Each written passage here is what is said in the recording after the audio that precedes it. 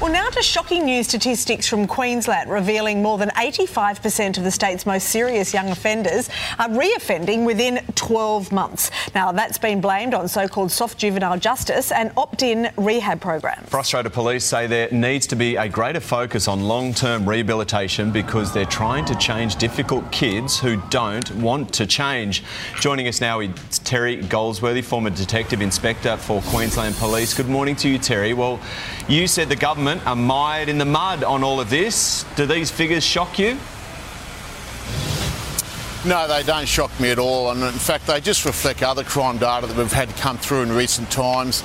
We know that youth offenders, 50% of those or more on bail re-offend, 7% of them go on to commit offences that, kill someone or seriously injure someone. So we've had an explosion of youth offending in Queensland in the last reporting period, up by 14%. Queensland accounts for 28% of stolen vehicles in Australia, so it's a state of lawlessness up here to some degree. Terry, opt-in rehabilitation programs are being blamed, but we all know that for someone to change, the offender has got to want to change, right? So just because something is compulsory doesn't mean that things are going to be different. Are we doing things the wrong way round here? We're expecting police to have to deal with it when really isn't early intervention the only thing that's going to work here? Well, it is. I mean, early intervention, it's always better to prevent crime than try and fix it later.